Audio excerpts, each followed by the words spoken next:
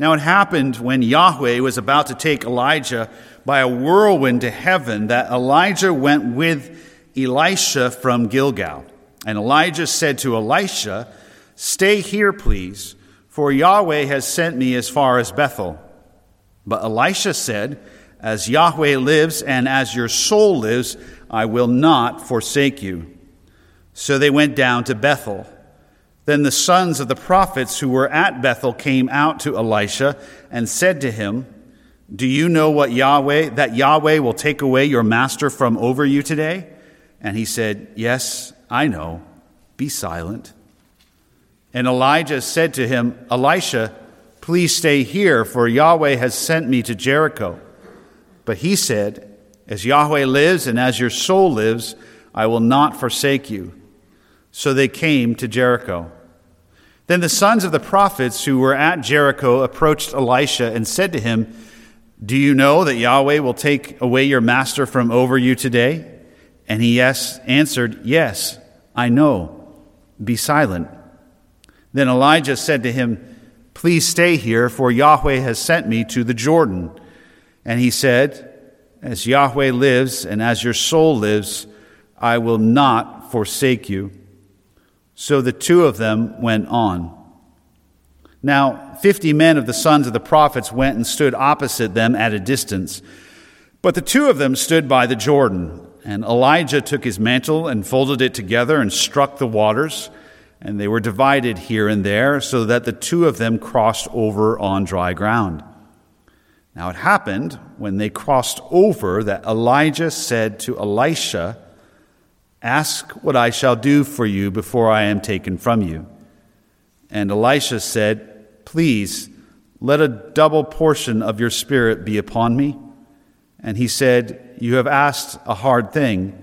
Nevertheless, if you see me when I am taken from you, it shall be so for you. But if not, it shall not be so." As they were going along and talking, behold, there appeared a chariot of fire and horses of fire, and it separated the two of them. And Elijah went up by a whirlwind to heaven. And Elisha was seeing this, and he was crying out, my father, the chariots of Israel and its horsemen." And he saw Elijah no more. Then he took a hold of his own clothes and tore them in two pieces. He also took up the mantle of Elijah that fell from him and returned and stood by the bank of the Jordan. And he took the mantle of Elijah that fell from him and struck the waters and said, "Where is Yahweh, the God of Elijah?" Indeed, he himself also struck the waters, and they were divided here and there. And Elisha crossed over. Then the sons of the prophets who were at Jericho opposite him saw him and said, "The spirit of Elijah rests on Elisha." And they came to meet him and bowed themselves to the ground before him. Then they said to him, "Behold, now there are with your servants 50 excellent men. Please let them go and search for your master, lest the Spirit of Yahweh has taken him up and cast him on some mountain or into some valley." And he said, "You shall not send." But when they urged him until he was ashamed, he said, "Send." They sent therefore 50 men, and they searched 3 days, but did not find him. So they returned to him while he was staying at Jericho, and he said to them, "Did I not say to you, do not go?" Then the men of the city said to Elisha, "Behold now, the habitat of this city is pleasant, and as my Lord sees, but the water is bad, and the land is unfruitful." And he said, "Bring me a new jar, and put salt in it." So they brought it to him. And he went out to the spring of water and threw salt in it and said, "Thus says Yahweh, I have purified these waters. There shall not be from their death or barrenness any longer." So the waters have been purified to this day, according to the word of Elisha, which he spoke. Then he went up from there to Bethel, and as he was going up by the way, young boys came out from the city and mocked him and said to him, "Go up, you bald head! Go up, you bald head!" Then he looked behind him and saw them, and he cursed them in the name of Yahweh. Then 2 female bears came out of the woods and tore up 42 lads of their number. And he went from there to Mount Carmel, and from there he returned to Samaria. Amen. This is the word of the Lord. Let's pray. God, we love this portion of your word. It captivates us. We are riveted by these 2 godly men and by your dealings with them and through them. We pray that tonight that we would know in a fresh way the God of Elijah, the God of Elisha, the God and Father of our Lord Jesus Christ. We ask in his name. Amen.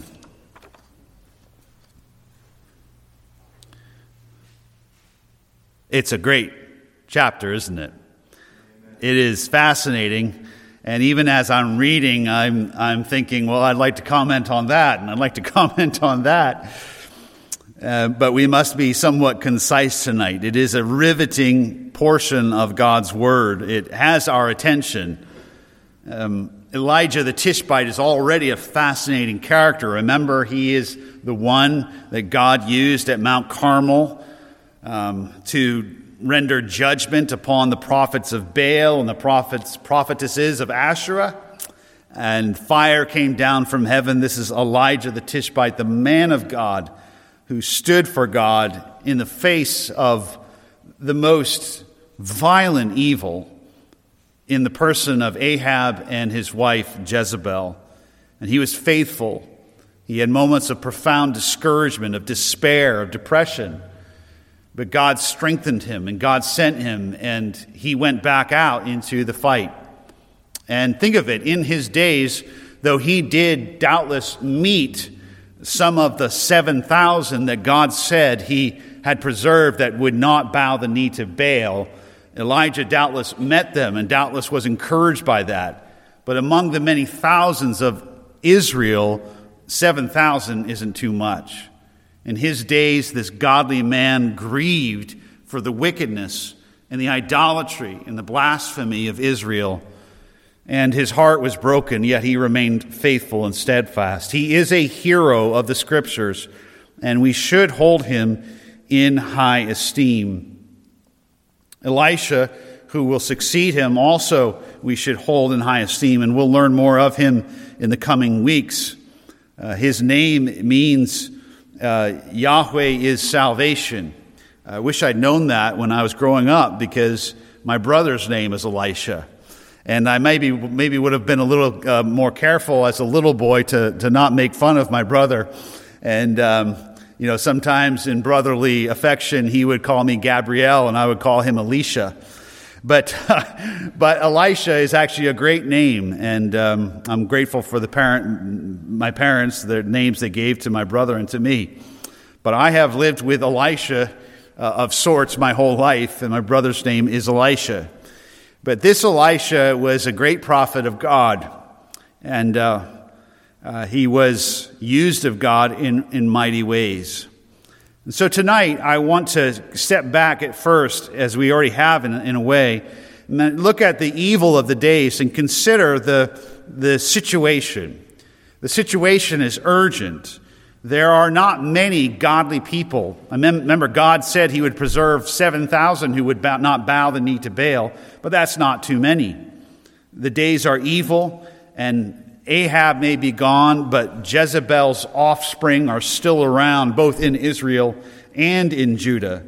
We've learned that Ahaziah, their son, is of such character that he tries to send not one, not two, but 3 troops of 50 men to assault Elijah the Tishbite. And we remember that all that was left of 2 of those troops of 50 were ashes on the ground, for God sent fire from heaven to consume them. But that's the inclination of the day. That's how kind the authorities are towards godly men, the man of God who preach the word of God. And so they are dire and they are evil days. And Elijah, the Tishbite, God has raised up to be a champion of the faith. There are other prophets, we learn. These sons of the prophets, that phrase, kind of throws us maybe a little bit. But it seems to be that these were groups of prophets, groups of pastors, if you will.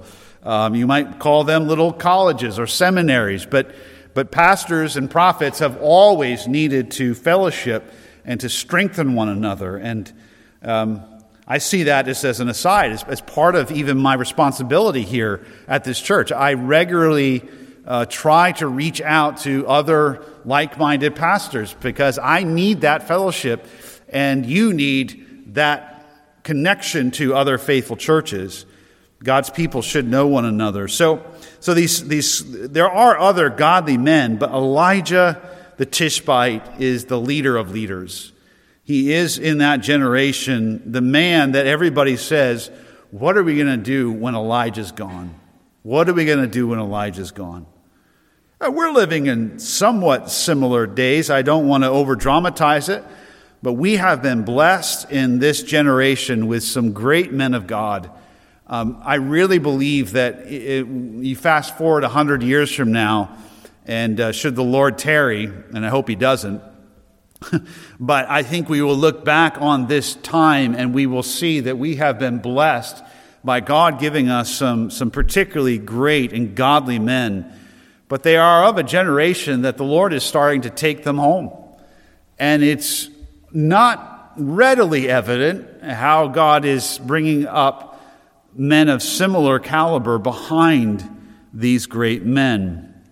God has raised up leaders among us, men who have been faithful to preach the word of God, not for a few years, but for decades, and who have championed the faith and that have been used of God to impact not only their own church, but many churches. We saw Friday night, it just so happens that Friday evening, a few of us were gathered here.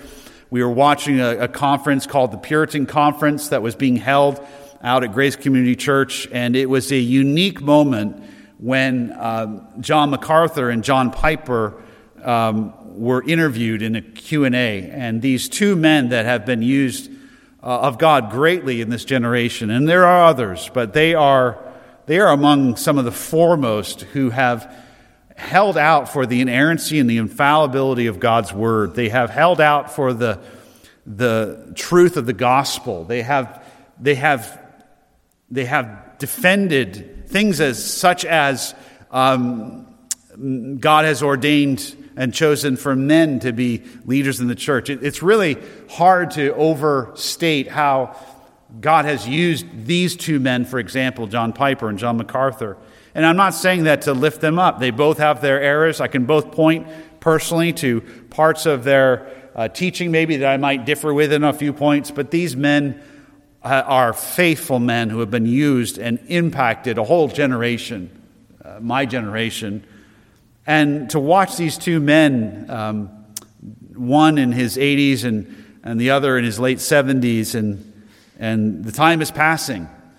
And there are some of us who we tend to wonder what's going to happen when some of these great fathers, these leaders in the evangelical church are no longer with us. Who's going to be a voice to hold fast? And because again, it's not evident necessarily right now, a voice that's coming behind.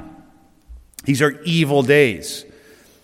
And we wonder, who is God going to raise up? What men is God going to raise up to lead his people and to care for them in these days? Well, with that in mind, I think that is the theme of this text, is the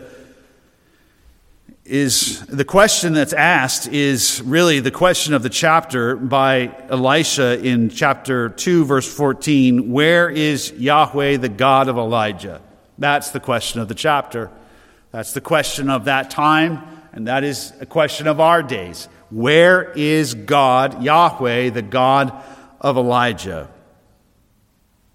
The question is, he's right here. The God who does not change. If I could change the title of the sermon, I might retitle it, The God Who Does Not Change. Well, in verses 1 through 18, we first learn about the passing of the mantle, the prophetic mantle from Elijah to Elisha.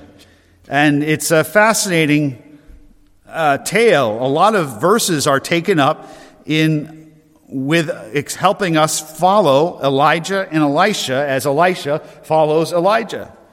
It's interesting, and they go on quite a little journey. Gilgal, this Gilgal is apparently somewhat north of Jerusalem.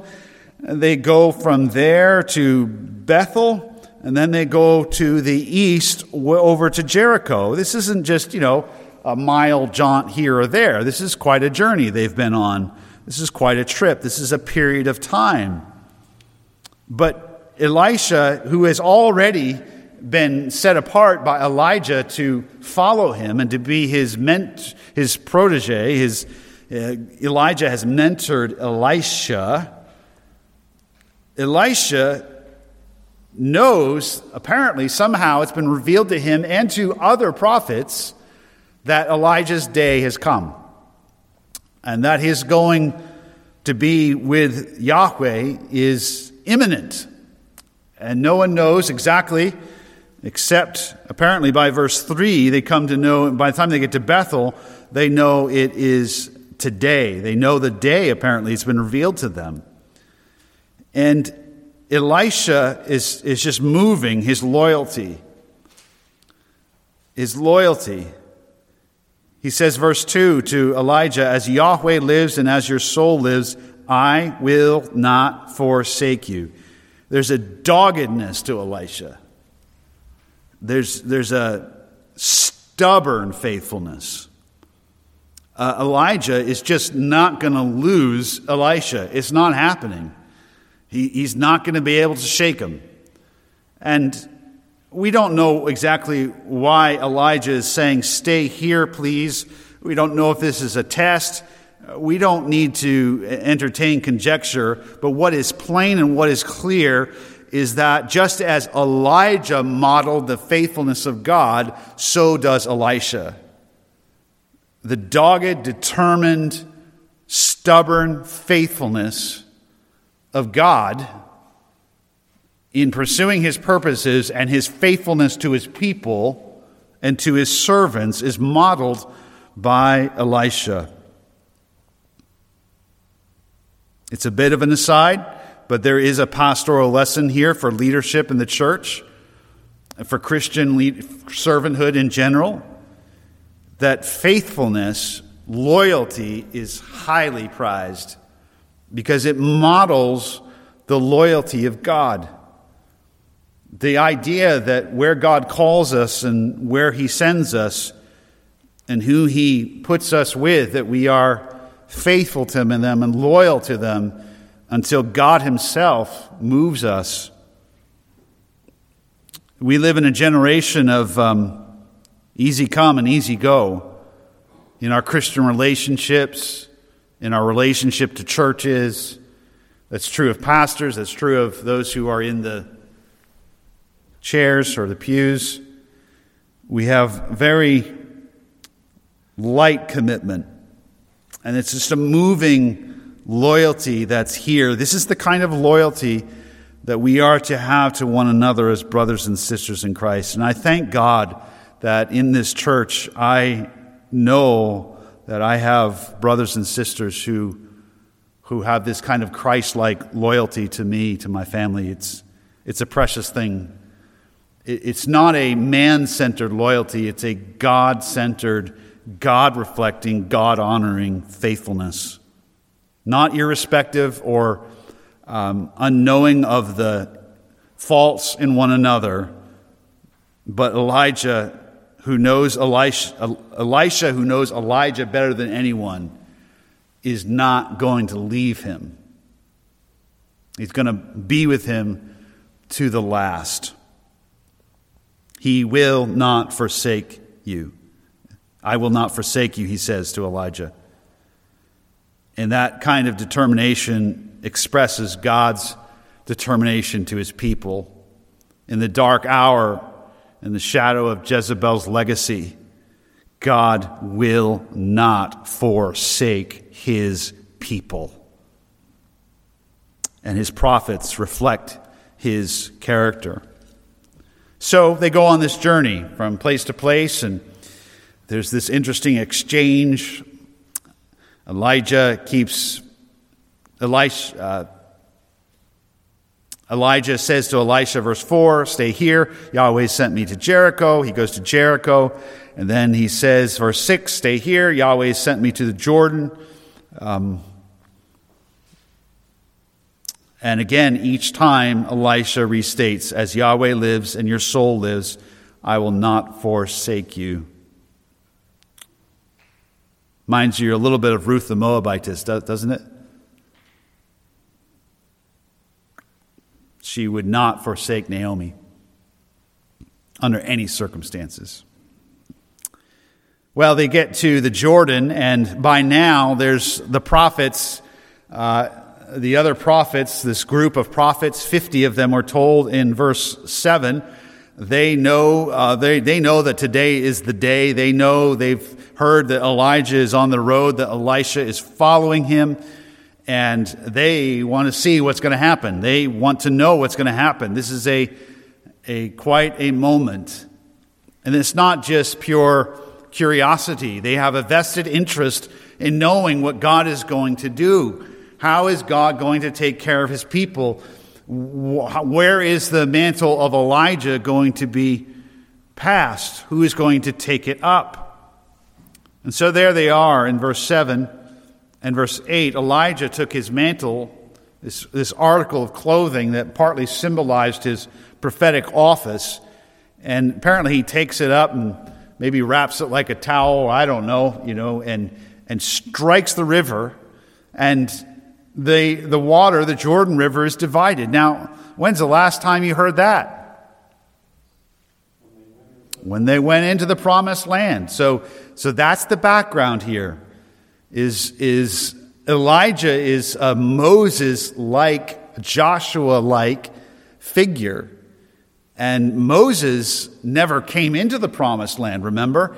He went to be with God on the other side of the Jordan. Interesting that God is having Elijah go to the other side of the Jordan before he is taken up in the glory. But this last time this happened is when the people of Israel came into the promised land, crossed the Jordan, and God went before them and fought their battles, and in the face of impossible odds, the first one being Jericho. Do you remember that story? And marching around the walls, and it was fortified and impossible to assault. All the imagery here is reminding the people of God in that day and here tonight that the God of Elijah, the God of Joshua, the God of Moses does not change. He is still the same God of power. And though many centuries may have passed, he is able to cause the Jordan to dry up at a moment's notice and cause his godly men to cross over on dry land. God is still the same. He has not changed. Same God. So they're going along, and verse 9, when they crossed over, Elijah finally stopped saying, hey, will you take off? Maybe it has been a test. Maybe he's been testing Elisha as to whether, maybe he's been giving him an out. After all, the prophetic ministry is not going to be easy. It's going to mean heartache and possibly martyrdom. And Elijah has received the call of God, and he's not taking the easy out. And so finally, Elijah asked Elisha, what do you want me to do for you before I am taken from you? Verse 9. And Elisha doesn't have to take a lot of time to think. He's already been thinking about it. What would I ask God if I had the opportunity for when my master leaves? And he says, please let a double portion of your spirit be upon me. Of course, he's not praying that literally the spirit of Elijah would somehow dwell within him. It's the Spirit of God who's been upon Elijah. And so what he's asking for is Elijah, the man who was used of God to call down fire upon the altar on Mount Carmel, I would like a double portion of the Spirit's gifting that has been in you. Wow. And Elijah says, you have asked, verse 10, for a hard thing. Nevertheless, if you see me when I am taken from you, it shall be so for you. But if not, it shall not be so. Why does he say that? Well, apparently it's been revealed to him from the Lord that is the indication as to whether God will do that, whether God will grant Elisha's request. It's not some kind of mumbo-jumbo. We see the true prophets often are given by God a sign, an indication to know what the will of God is. And so apparently, if God grants Elisha to see the moment when Elijah is taken up, then he will receive a double portion. And what a scene. It's moving in a way. Verse 11, I shouldn't say in a way, it is moving. This elder statesman, Elijah, at this point, being accompanied by his beloved disciple, talking.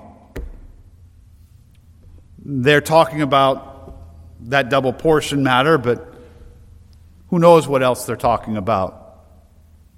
These men have spent a lot of time together. Elisha thinks of Elijah like a father. Verse 12, my father, my father. Now, we've learned Elisha has a physical father. He has a family. He's left his family to follow Elijah. But he looks to Elijah like a father. It's a very affectionate, deep, respecting relationship. And they're walking along and they're talking, and there appeared a chariot of fire and horses of fire. Now, these are symbolic of the armies of heaven, and that's what Elijah cries out, my father, the armies of Israel, the chariots of Israel and its horsemen. God sends his troops, as it were, as a somewhat, I would say, as an honor guard. I mean, we just witnessed this in the Queen's funeral. I wasn't planning to watch it. I happen to usually have Mondays off, so I know that most couldn't watch it. Maybe some wouldn't be interested. I wasn't planning on watching the funeral procession. What was it, a few weeks ago? But I turned the television on, started watching it, and I was riveted. I kept going back and watching it for a few hours. It was moving. Part of it was how deeply Christian the services were, and apparently that was requested by Her Majesty, and there was not a vestige of liberal theology in any portion of her services, which was just so nice to watch and to listen. But you saw her casket it was just so deeply moving to see the honor that she was given, and the various cavalry and the soldiers all marching. And we're not talking they weren't walking like a mile. They were walking miles, plural, and thought nothing of it to honor her. Well, is that what God is doing by sending this fiery chariot, horses of fire, chariot of fire? God is honoring his servant. God is honoring his servant. And the chariot separates Elijah and Elisha. It's maybe somewhat humorous to reflect that only the chariots of fire and the chariot horses of God could separate Elijah from Elisha. Maybe God said, well, if I don't send chariot of fire, this Elisha boy's never going to leave this Elijah. I'm not going to be able to take him home to glory. So the chariot of fire comes, separates the two of them, and It doesn't say that Elijah got in the chariot. I remember I have this, as a little boy, there's this little Bible book with Bible stories, and this was one of them. And there was a picture, a drawing of a fiery chariot and Elijah being I loved that book, and wow, he's being taken up in a fiery chariot. Well, I don't know. It doesn't say he actually got in the chariot. It says the chariot separated them, and he was taken up by a whirlwind. Now, the whirlwind is a common occasion or revelation or occurrence when the glory of God is revealed to his people. It's a expression of the majesty and the glory of Yahweh, of God. And so God sends his fiery chariot and horses of fire, the armies of heaven, to honor his servant, and then grants that his servant be taken directly up in an expression of the power and the glory of Yahweh to heaven. He does not die a natural death. His body is apparently not left behind. He is like Enoch, who was no more, who walked with God and was no more. Fascinating. So Elijah is a unique man in the history of redemption. Elisha is seeing this, and what a privilege. He needed, maybe God sent the chariot of fire and the horses of fire, maybe not so much for Elijah as much as for Elisha. For the task that he was being called to was no easy task. He was going to face awful, imposing circumstances, threats, dangers, rebukes. We'll even see one in this chapter in just a few moments of derision, shame being cast upon him.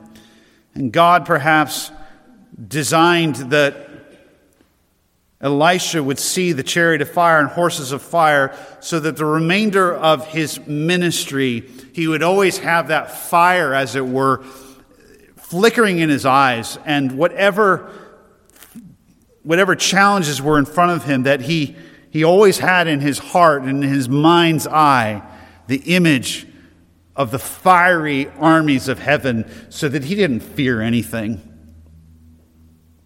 It's an awesome scene. And he's moved deeply. He knows his master. He knows his father, his spiritual father, his spiritual master and teacher was going to be taken up. And verse 12, my father, the chariots of Israel and its horsemen. We think, yeah, Elisha, he's being carried up. He sees it.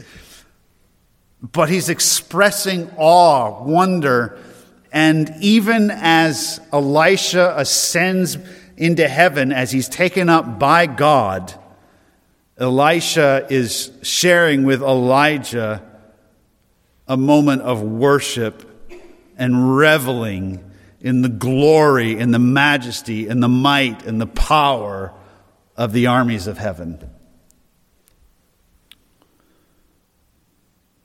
Elijah was no more, verse 12. And then Elisha took his own clothes and tore them in two pieces. It was a glorious moment, but it was a grievous moment nonetheless. It was appropriate for him to grieve. It's appropriate when godly men and women among us go to heaven, that we are comforted with the thought of their passing, but it is appropriate for us to grieve. Not as those who have no hope, but he rightfully mourns the loss. He doesn't say flippantly, oh, don't worry about it, God will raise up somebody else. When Charles Haddon Spurgeon died, the streets of London were filled to see his funeral hearse go by, the carriage. He was honored by believers and unbelievers alike as a great and godly man, and they felt his loss. And so Elisha mourns Elijah's going to heaven, even as he doubtless rejoices with him. But then the key here is in verses 13 and 14. We have a new prophet. We have a new prophet. Elijah is gone. Elisha is on the scene. Elijah is no more. But God has left the mantle of Elijah behind. It fell from him. And Elisha takes it up and he returned, verse 13, and stood by the bank of the Jordan. And he took the mantle of Elijah that fell from him, and just as Elijah had done, he struck the waters of the Jordan and said, "Where is Yahweh, the God of Elijah?" Now, he doesn't say it cynically. He doesn't say it in an unbelieving manner. He says it's a question of faith. It's a faith-filled question. He actually is making a fool of himself if God doesn't separate the waters.